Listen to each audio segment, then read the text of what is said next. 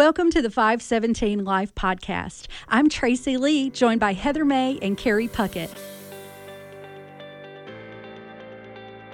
Our guest today is not only a dancer who taught dance for many years, she is now on staff at the Exchange Church as an administrative assistant and environment coordinator and mentors women of all ages to pursue Jesus more fully. We talk about what it was like for her to follow her dreams and become an entrepreneur while juggling a family, caring for her mother in the last few years of her life, and how to know the will of God. Lean in for this conversation with the one and only Jeri McKnight. Hey, Jeri. So good to see you. We're so glad you're here with us. Tell us a little bit about yourself. I hardly know where to start. How much time do we have? Dance was my love from the time I was a small child. Before I had ever seen anyone dance professionally, I wanted to dance. So I never danced professionally. Came close, but never had that. Was able to follow through on that. I taught for many, many years, and that almost turned into a ministry for me because I was able to incorporate so much in the teaching of these young girls. Years of learning and growing for me in so many, many ways. It was wonderful. But I never thought of going into ministry of any kind. I always wanted to use any talent God had given me in the way He wanted me to use it. And of course, the definition of dance is to fill space with movement. And that's what I did all the time. Never walked on my feet, tiptoes all the time, that kind of thing. So did you take dance lessons as a child? As a child in Noxapater, Mississippi, where I lived until I was about 8 years old, there was no dance teacher. When I moved to Decatur, there was a girl there who taught some, and I was able to take some lessons. Most of it I got as I was a little older. I knew from an early age that's what I wanted to do, and I danced. Then I found out that baton twirling and being a majorette could come really, really close. So that's what I went after. And I actually, would you believe it, taught twirling lessons for 10 cents, 30-minute lesson for 10 cents. But I got rich on that. But at that time, that was big money to me, But as every time I would learn something, then I could teach somebody else. So I didn't see why I shouldn't do that. Yeah. And so I did. But so I was the first drum majorette of the first junior high band in Decatur, Mississippi. And we had a band, of course, that was quite small, but it was fun because we were all learning, including the band director, who was a very young person. She was really, really good, but she was young. We were her first band. This question also relates to dance, but it also kind of leads into our lives with Christ. So something that I have noticed, and I wonder if this is true for you too, is that I'm not a dancer. I'm not. I mean, I have an arts background from theater and singing and piano and all that, but dance was never one of the things that I did.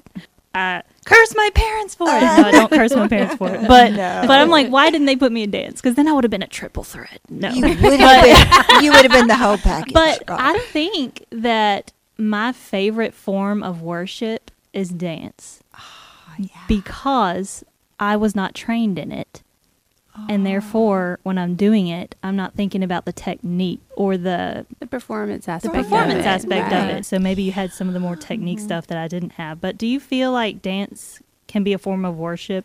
Of course it is. To me, it has always been, especially some free form of dance, such as modern dance, which is very much like ballet, but a lot freer.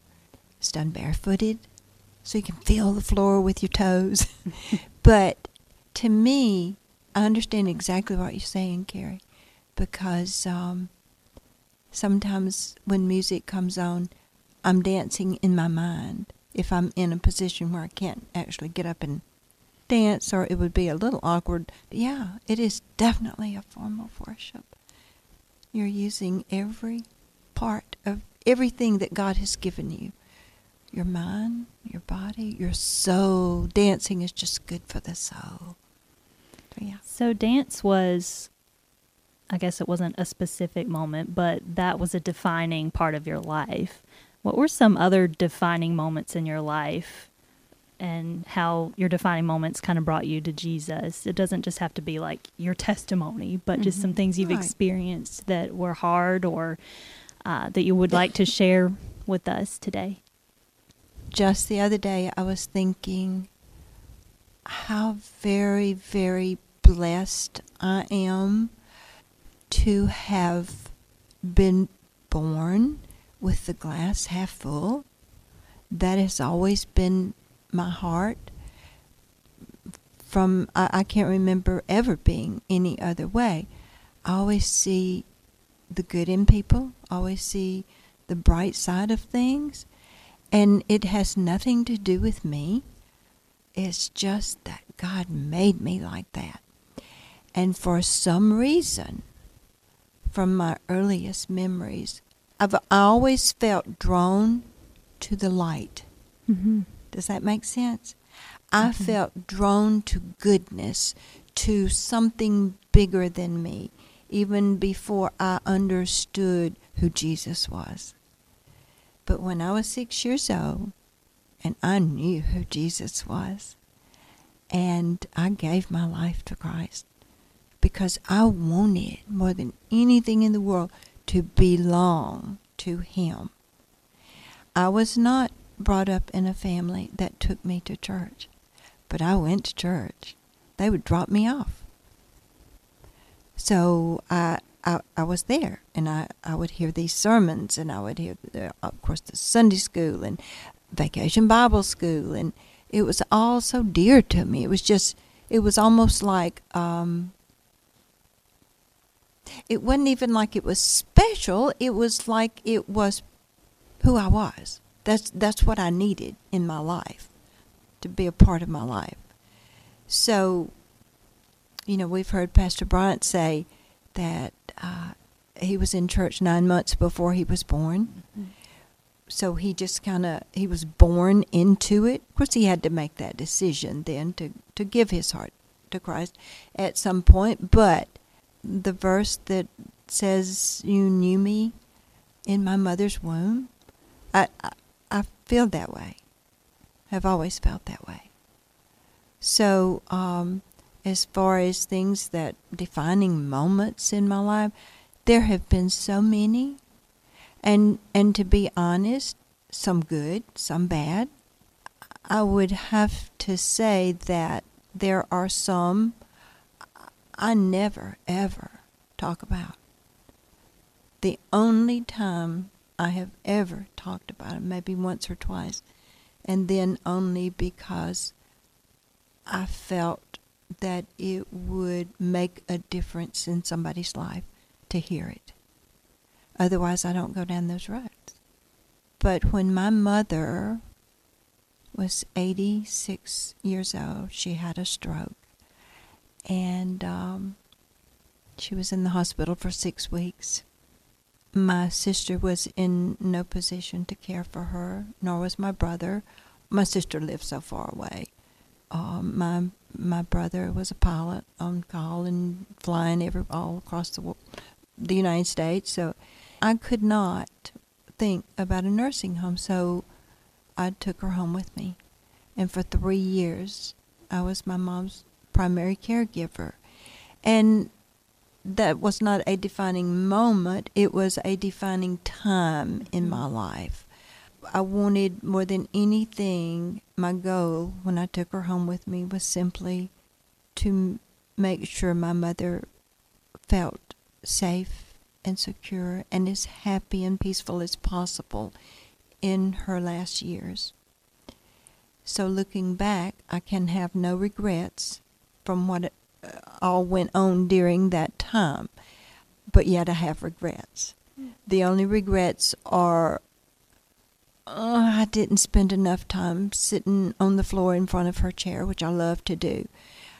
I would try to, when I left the house and came back, I would go straight to her room, to tell her where I'd been, what I'd done, who I'd seen, and what they said, and what they had on, and who wore this to the wedding, and who did this at the wedding, and who sang, and, just all of those things. But just sitting on the floor in front of her lift chair she had, just spending that time.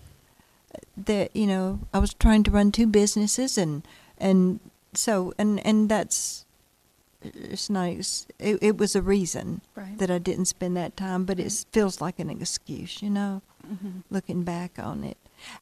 I think I regret that for me more than anything. It's a weird place when you get to that point in your life where, as a child, you become a caregiver to your parents. My grandmother got sick, and because half of our family lives in another state, I took on the role of more like a child and having to care for my grandmother, and just remembering how difficult that was to try to be the person in charge with my grandmother, to be the grown-up in her 90s, who had raised me. And I had so much respect for her. And it's such a weird, nobody talks about that transition in life. And it's how hard that is when you have to become the one that is still trying to be respectful because they're your elder, but you are in charge. And to help them continue to have that dignity. Right. Absolutely. Right. It is so hard. It's difficult because your life continues on. Like you said, you 2 businesses, you're doing what you're doing. Your life doesn't stop. No. But now you have this new thing that you have to go in. That is actually the most important. It is the most important thing. And it's so hard because you don't know what you're doing, and you don't know if you're doing it right, and you don't know if you've just screwed up everything that's been in your whole sometimes life. You do. I know. Yes. I know it. And it's one of the hardest things I've ever done in my life. I'm sure you feel that way too. Yeah. There were times the house we lived in was set up perfectly. The Lord knew exactly what He was doing when I moved into this house, because it had a back bedroom that had windows all along one side, and she could look out in the backyard and watch me plant things and tap on the window to say, no, move that over 1 inch, and which she did, and she was right, of course, but she loved the outdoors, loved birds, nature of any kind, so it was just good that she could see that. But also, there was a hallway when you came out of her room, and there was a bathroom attached to that bedroom, even though it was not the master, so it worked out great. But when I left her room and came up the hallway, you did a 90-degree turn to the right, continued up the hall into the den, and then into the kitchen.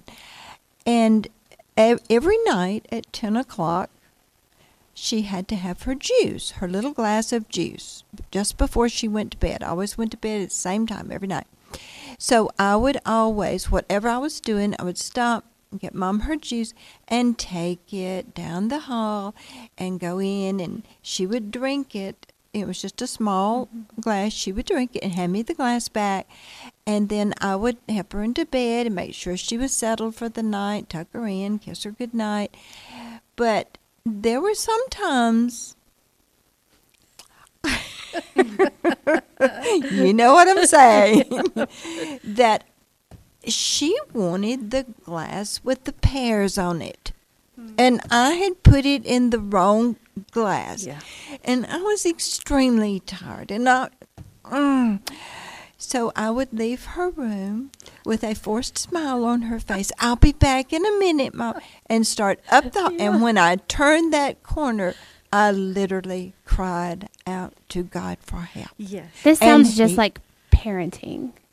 Yes. Small children. I'm just relating with this story, although I've never cared for my parents. But got to be the right thing at the right time. Exactly the same. I know you mentioned this as a defining moment, and you also said it was hard. Of course, there were some joys, but when we have those seasons that we go through that are difficult, there are always things that we learn, and if we let Him, God always teaches us things through that. What would you say that is something or some things that you learned during that season that maybe God showed you? Well, one of the things, of course, is, I've always been short on patience. Now, that sounds strange because all the time I was teaching dance, I had all the patience in the world for a 3-year-old or an 18-year-old who was just simply in a bad mood or whatever, as long as they were trying. I had all the patience in the world. With my mom, I literally had to learn patience every day in every way, whether it was putting on a pair of socks, and she could do it herself.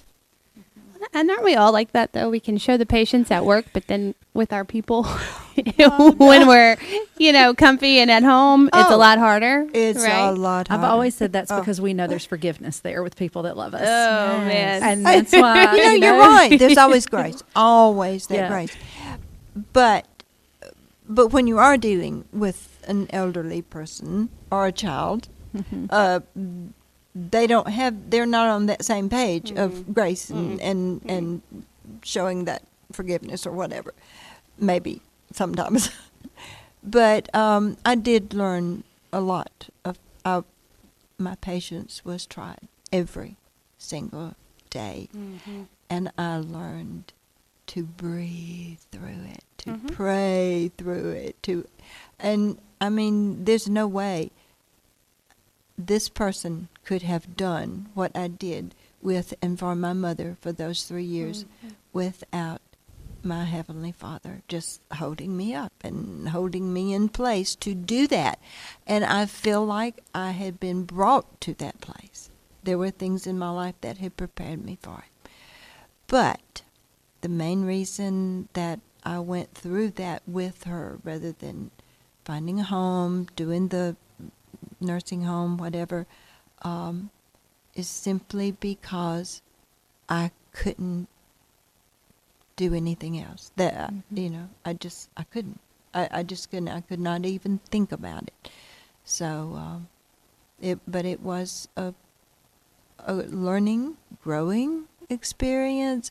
It was a time of dealing with outside, external things too during that, like such as family members, my brother, my sister, their loving support. They didn't live in it.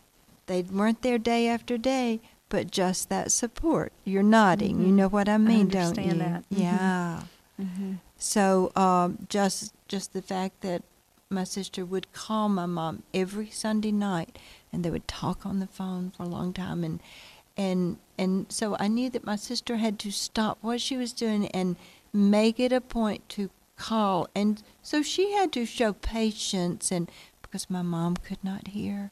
She just could not hear on the phone, and so that was a real trial, just talking on the phone. She had to repeat everything 3 times, I'm sure. Yeah.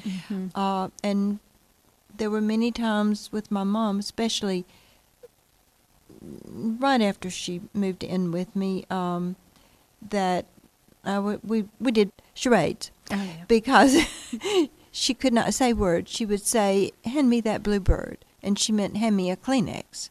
Or, her words would not come out right. Yeah. And and we would just laugh. We would just laugh about it. We'd always make a big joke out of it. We made a joke out of so many things, but way better to laugh than cry, right?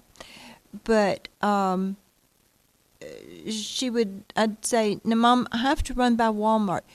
Is there anything you can think of that you need?" Most of the time I knew what she needed, but I thought she might like something different. And she would pantomime things like she loved oil of Olay, and I still can't smell it without thinking about her. But she couldn't think of what it was, so she would mimic pouring something on her hands and rubbing it together and then rubbing it on her face. And I would be like, "Oil of Olay!" And she was like, "Yes!" So we just turned it into a fun thing. Yeah. So Part of that glass half full thing. well, Yeah. so it was just so it kind of turned into something fun. But You told me a story about your mom once about her love for God's Word.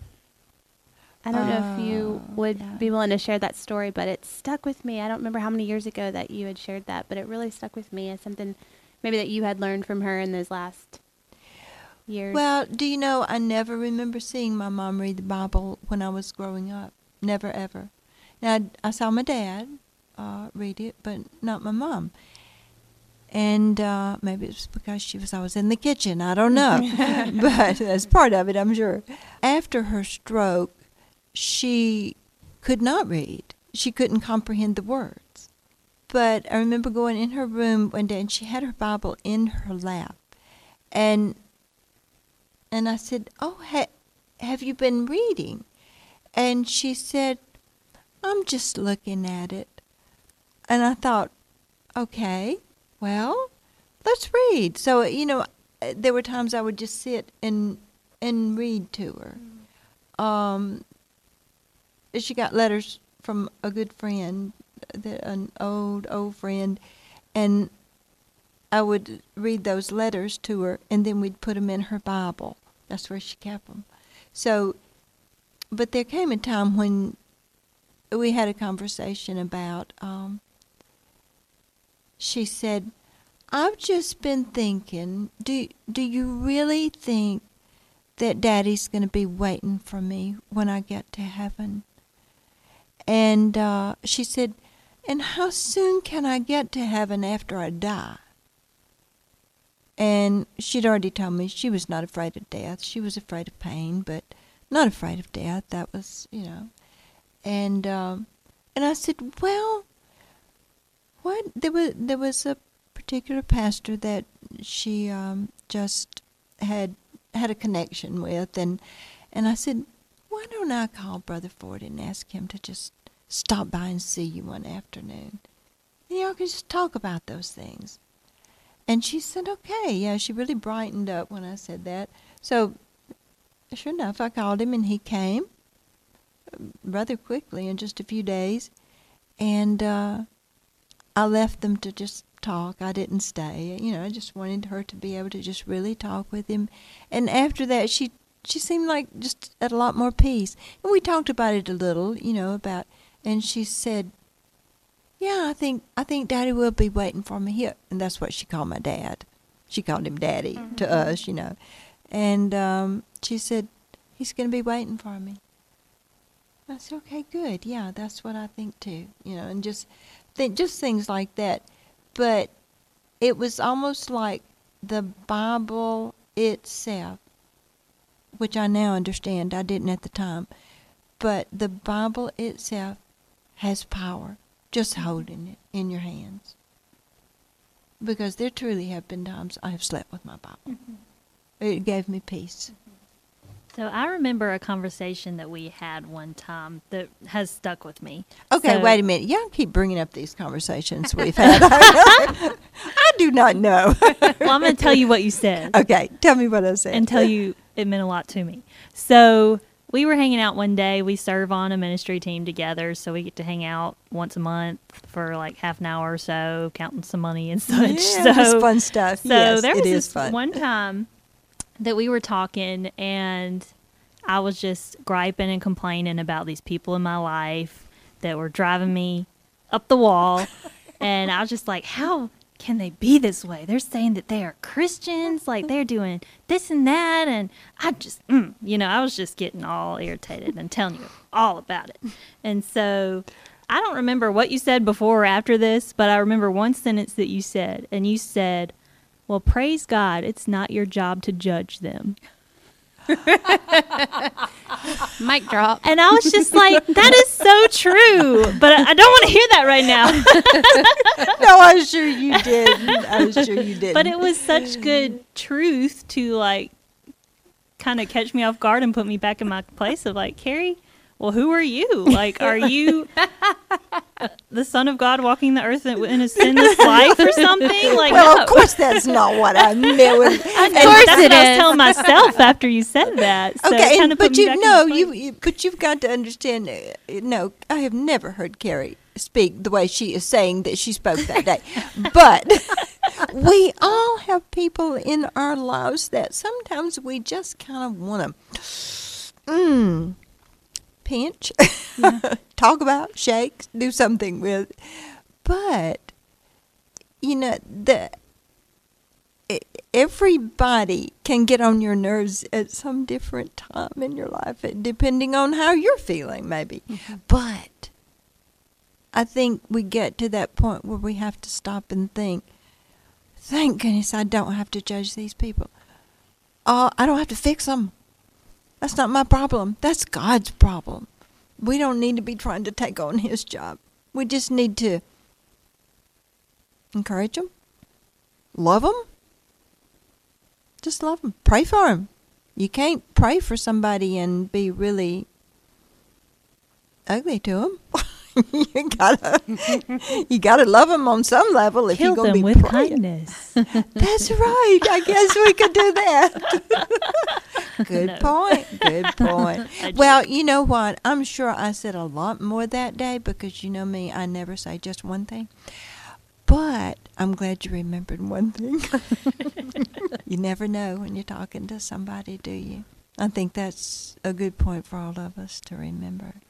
That, just you never know how God's going to use you or your words. Mm-hmm.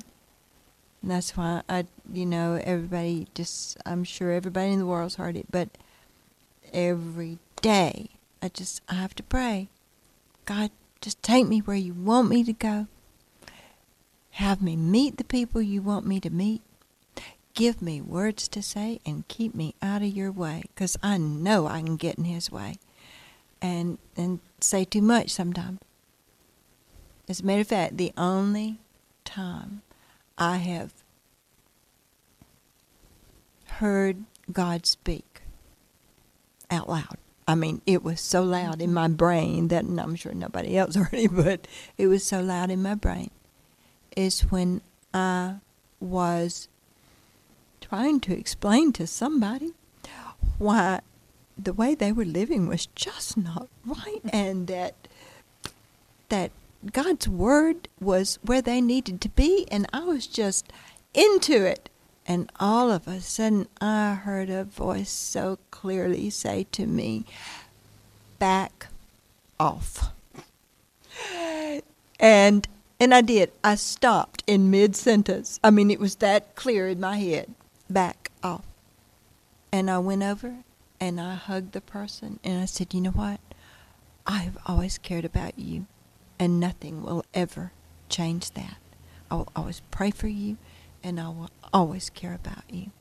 End of story. And they thought I was crazy, of course, but, I did what I was supposed to do. I shut up. So I think sometimes we forget that God's just as protective of them as he is of us. Absolutely. And he does have to protect people mm-hmm. from us in our zeal sometimes, mm-hmm. I think, mm-hmm. because it's not the right time. Right. They're not ready. I have a question for you. Something I was thinking about, and when you were talking about owning your own dance studio, and something that I was thinking about was just imagining, how old were you when you opened your dance studio? Oh, I was old. You were I was old. Like, no. I mean, I was.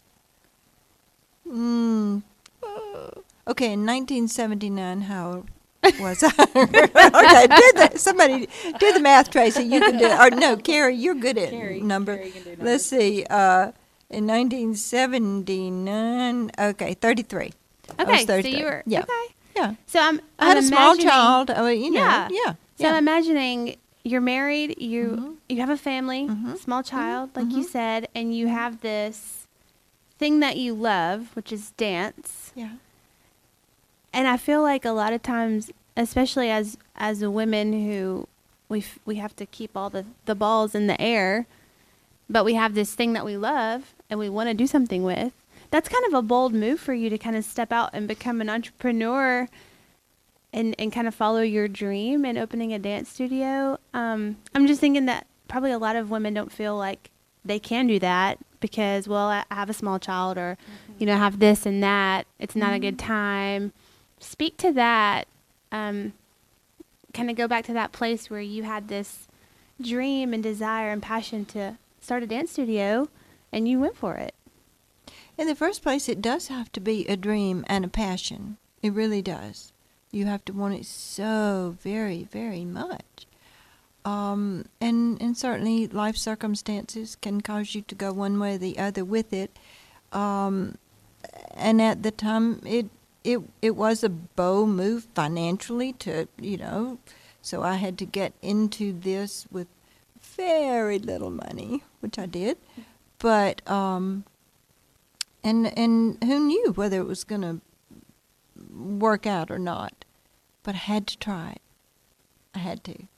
And I don't remember even feeling scared about it. It was just something I made a decision to go for. And just did it. I think a lot of time, and at that time in my life, I didn't understand that I should have been on my knees praying about it before I did it. I prayed along the way. It was like every decision, every move going into it and going forward, I did, but not before, like, am I supposed to do this? Because I firmly believe that it's not like God has one thing for us. Mm-hmm. And he doesn't even have one man for us to marry. I really believe that, because we all know love, commitment is what marriage is. It's that commitment and that obedience to God in the first place to do it the right way that makes it all work. And it's not like he's saying, okay, you've got to marry this man, you've got to have this job, you have got to raise your children, you've got to name them this and raise them like this. God honors our obedience in all areas of our lives. It all comes together. And to deny a dream, a passion that you have, and something that you have a talent for. And see, I didn't even know if I really had a talent for teaching. It was the dance part I loved, and I knew that, like I was, when I was in junior high, even teaching baton twirling, when I barely knew how myself. But everything I learned, I could teach somebody else. So I knew that I could do that and that I loved that. So, so I think he honors us honoring our dreams and our passions and not living in I think he honors our happiness, our glass half full. I think he honors that. Do you agree with that, Tracy? I do agree with that. I absolutely agree with that. I think about the parable in the Bible with the talents. And if you hide the talent, the owner came back and said, what did you do with what I gave you? I don't ever want to be accused of not using something that God gave me, and sometimes that ends up being in what I consider an utter failure. But in my failure, the mistakes that I learn can help somebody else not make those mistakes that are meant to succeed in that. It's just being obedient. And like you said, following your heart. And things change. Your path changes. You change. Hopefully you're not the same person now that you were when 20 years ago. That you've changed. Your life changes. You take on different roles. And you have to play different parts. And for each part and each phase of your life, God has a role for you to play. And there's a purpose for you to play that at that point in time. It's just listening, getting in the Word, and knowing exactly where your part is. And God is faithful to tell you. Exactly. Or I know sometimes for me, previously, before I kind of was aware of this truth that you're talking about when we talk about the will of God, it was being so anxious to know the right step, the right next thing, and spend time worrying and stressing over getting it just right instead of just stepping out. Exactly. I'm going to tell you, I saw a meme the other day that said God factored in your stupidity when he gave you your calling. Amen. Amen. Do it. He's got you taken care of. And I think that people get so caught up in trying to figure out God's will of direction for their life. And a friend recommended a book to me called Just Do Something by Kevin DeYoung. Okay. And this book really changed my life because I had been so caught up in oh, should I take this leap of faith, or is this not really a leap of faith, but a leap of selfishness, or like what should I? Right. What if That's because you analyze everything. I Karen. do. I'm You very do. analytical. I'm that so, way. I'm So that I way, yeah. so I was just like this. I get it. Thing that I'm considering could be a big risk. Should I do it or should I not, or should I bloom where I'm planted? And you hear that phrase bothers me. I want to bloom where I want to bloom. If I'm planted anyway, I'm sure that there's maybe that's where you're planted. But this book kind of walked through God's will. Okay, so there were three. There was God's will of direction, which is the one that people get so caught up on. Like, God, could you send me a text saying if I can do this or not? Mm-hmm. Or and then God's will of desire, which is really like God's will for everybody as a Christian. Like the passages that Paul writes about how to live a Christian life and things, and the morality side of things, and I would have to go back to the book. And then there was another one, I think it was called God's Will of Decree. I'll have to go back and look. But it was more like God is sovereign over all things. But he has this basic, this is the gospel, this is how you should live. Beyond that, just do something. Okay? And that was so freeing to me. Oh, I can understand how it would be. And I think that's true. I have always loved Nike's logo there. Just do it. Just do it. Yes. And that's what I used to tell people all the time. They would come up to me in the grocery stores, because I used to do all these exercise classes, and they would come up to me, or I would pass by them, and they're buying the donuts, and they'd say, "Oh, I'm blubber," and I'd say, "Oh yeah, those are good donuts. I eat those," But they would ask me, "Well, what exercise do I need to do for a flat stomach? What exercise do I need to do for more endurance?" And I said, "You know what? It really does not matter. Just do it." Mm-hmm. Because if you're going to sit around and have a committee meeting to decide what you're going to do to start with, then you never get around to it. Mm-hmm. If you're going to think about it and think about it and think about it, you just never get around to it. But it's so much easier to just think about it. Make excuses about it. No. See, that raises my blood pressure. That is why I am the total opposite of Carrie, and maybe you even somebody who does analyze everything. Nah. God's got this. We're just going to jump in. We're going to do this. But it's interesting. Yeah, because when you know how I realize when I might be onto something, like as far as I pick a direction and go, and then I start getting confirmation.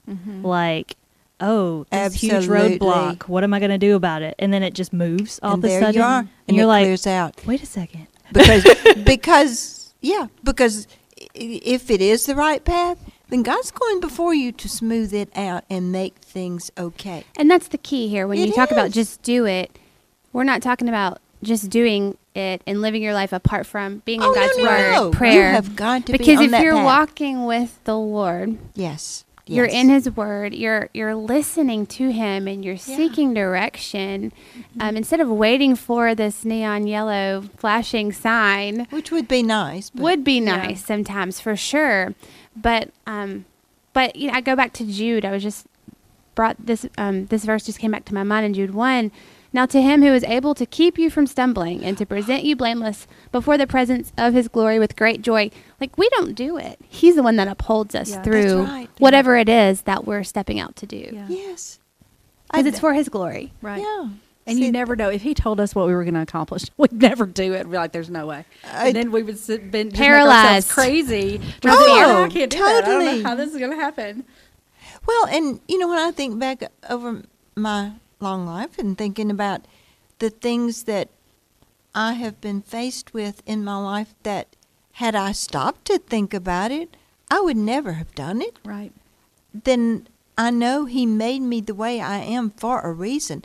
Now, I'm not going to say I have gotten in trouble a few times by just jumping in and doing something, and things just But those felt make great totally. stories. Oh, you know what? They really did years later.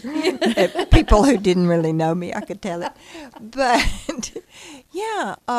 and so I think we're all the way we are for a reason. And then sometimes, Carrie, do you ever have to I think you do. I think you just told us a while ago in your story that there are times that you have to not be analytical on purpose. You have to try to. No, you have to try to back away from it a little bit to make yourself do what you know you need to go ahead and do. Maybe not, quit thinking about it so much. Yes. Leave My room for husband is always faith. telling me, like, stop being so anxious. Like, what does the Bible say? Like, worrying does not add a single hair to your head or a day to your life. And I'm like, That's when you And slap that just somebody. makes you mad. Right. I know that, okay? That's when you take on the voice easy. of God in Jeri's head and say, back up. Back up. Heather, are you real analytical too, or are you more creative? I would say I'm more creative, but when it comes to Definitely. decision making in the Yeah. past, I have spent a lot of time paralyzed with the not knowing. Faith, if I know this is a direction that the Lord wants me to go, Yeah. like let's do But it how all do day. you know? See, because even if you go ahead and do that because you think, hey, this is what God's telling me to do. What if you get into it and you start getting confirmation that it is not the right way? So it's not like we can ever know for sure. But the things that we can know, absolute certainty, is that God loves us. Right. And God did not send his son to die on the cross for us to be anxious and in knots all the time and be questioning ourselves. There's no time for that. Yeah. Yeah. He came to give us freedom. And I, for one, revel in that freedom. I love that freedom. So what would you say to the women listening who feels like there's this desire, they feel like there's this passion, this thing that is in them to do, but they're not where you were, and maybe their personality is not. They're more Carrie than they are Miss Jeri. Oh, that's good. That's good. What do you say to me, Miss Jeri?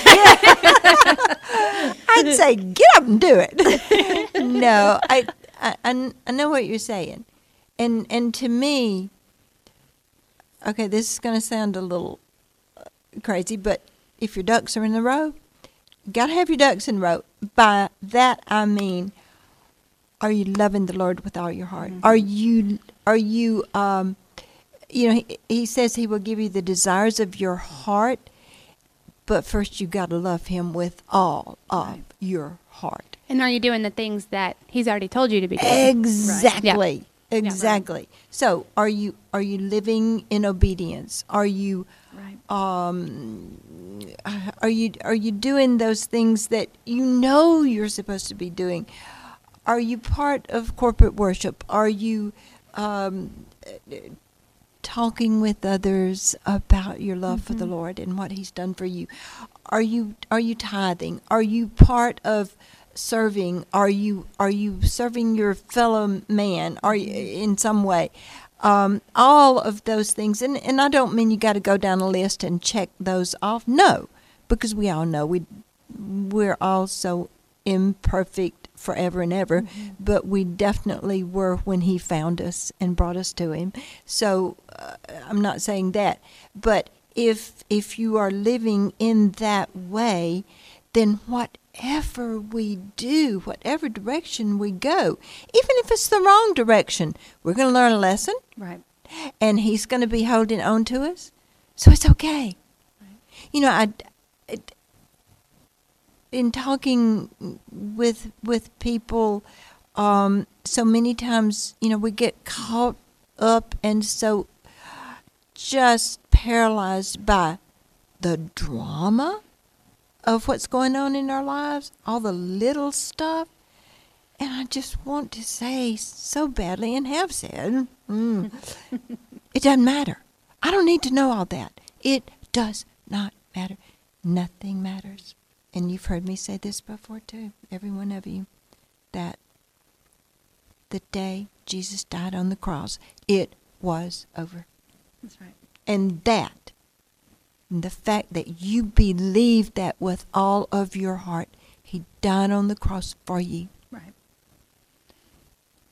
then that's it. Right. That's all that matters. If you are living like you believe that. Because I'm telling you, when they nailed him to that cross instead of me, then I won't ever, ever get past that. I won't ever get over that. I don't want to. So if you're living in that, then my goodness, if you want to take that job, or if you want to go out with that guy, or if you want to, whatever you do, God's going before you to smooth the way. He's at your back to hold you up. He's there, and you are not going to go in the wrong direction. You're not going to step off that path. Right. Because he's holding you. End of soapbox. Number 32. The name of this podcast is the 517 Life Podcast, and we like to talk about old made new. And so one of the questions that we thought we'd ask you before we let you go today is, what's something new that you're loving? Because Tracy and I have a new something that we're both loving, and I actually she actually told me about it. So I'll let you talk about what it is. Well, it was only because I burned this. my hair with my straightener, and my hairdresser's like, "You are on straightener restriction." So she told me about this. How embarrassing! I burned a big hunk out of it. I'm 46 years old, and I burned a big chunk of my hair out of the top of my head. And so she told me about this Revlon hair dryer and like a blowout in one. It is. So you dry your hair and blow it out at the amazing. same time. And I've got super thick, super coarse hair. It is the best Don't rub invention it in.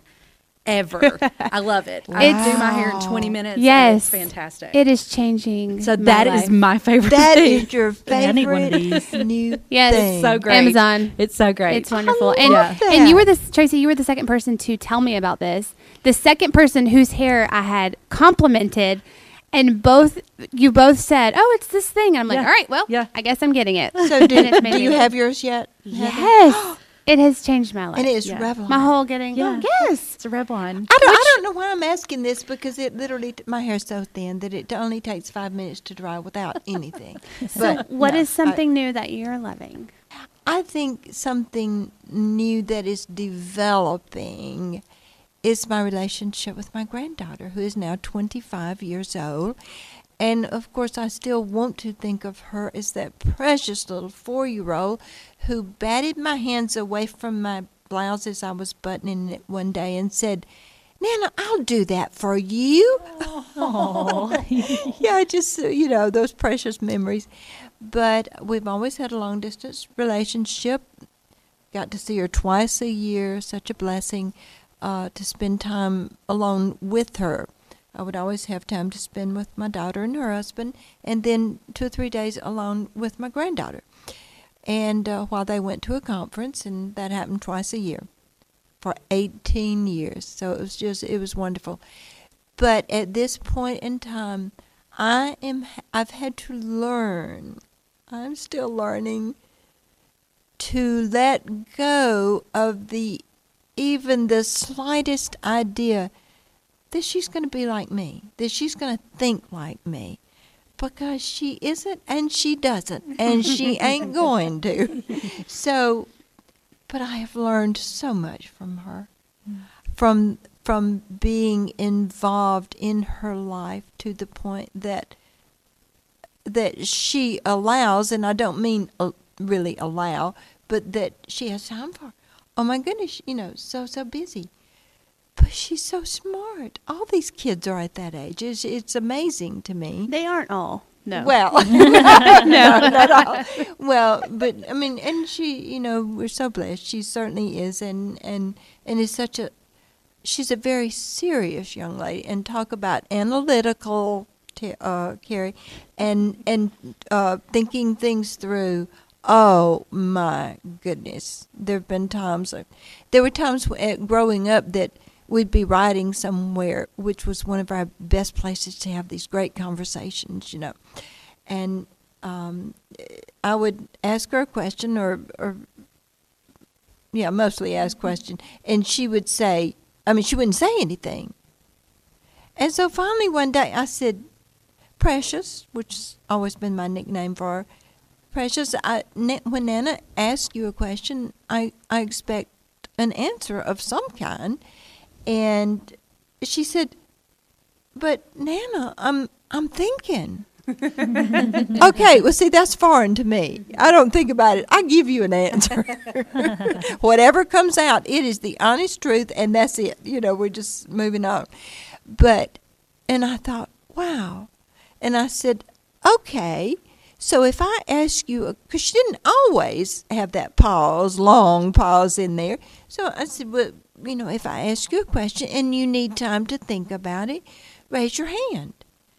And that way I'll know that that's what you're doing. And she said, okay. So she still, to this day, will do that.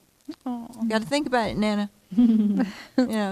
So, but the new thing is learning really to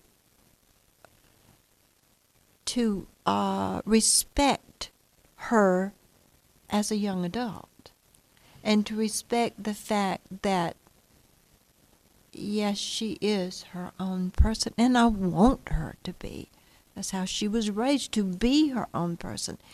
And I know that every single issue before her, she's going to give it a lot of thought. So if I feel like she's maybe going in the wrong direction on some issue or something she's thinking about, all I have to do is say, do your homework. Mm-hmm. Do your research before you make a decision on that, because I know she'll do it 10 times more than I would. Mm-hmm. And and she doesn't always come down on the side of what I want her to, but I know it's right for her because she has given it so much thought. So you're saying it's not always bad to be analytical. Oh, no, it's not. And as a matter of fact, she pointed something out to me one day that just really talk about learning from your child or your grandchildren or whatever, and you do, if you're open to that. She said to me, because we've talked about for years, she is an extreme introvert. I'm an extreme extrovert. We're on two totally hanging off the ends of the pole here. So when she went to, she left West Palm Beach, Florida, and went to Boston, Massachusetts, to university, and she was in an orientation class period, whatever, and all these new students there, and they were told, okay, we're going to divide you in groups of 6, which is a very small group with all these people, but and you're going to go in here and you're going to get to know each other for an hour. Fear in her heart from this. I got to talk to these people. I don't know these people. What are we going to talk about? She said to me, Nana, extroverts have their place in the world, which I was so glad to hear. But she said, if there had not been some extroverts in that room, we would still be sitting there. So I thought, oh, okay. So she understands that, yes, although she did tell me, they write books about introverts, mm-hmm. so we can understand them, and I've read the books. Mm-hmm.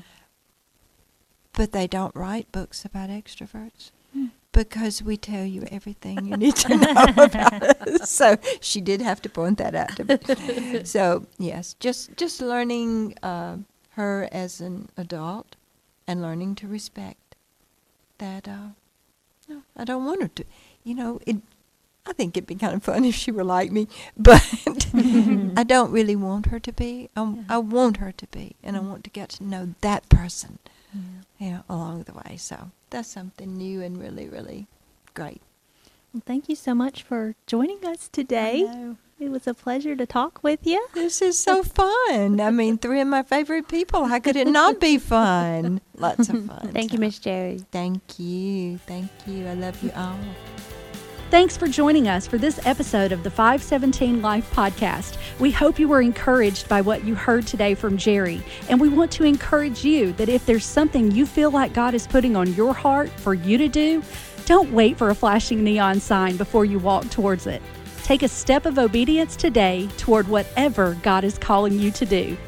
We look forward to sharing the next episode with you. In the meantime, follow us on Instagram at 517 Life Podcast. Share this podcast with a friend and subscribe to the podcast so you don't miss a minute of life.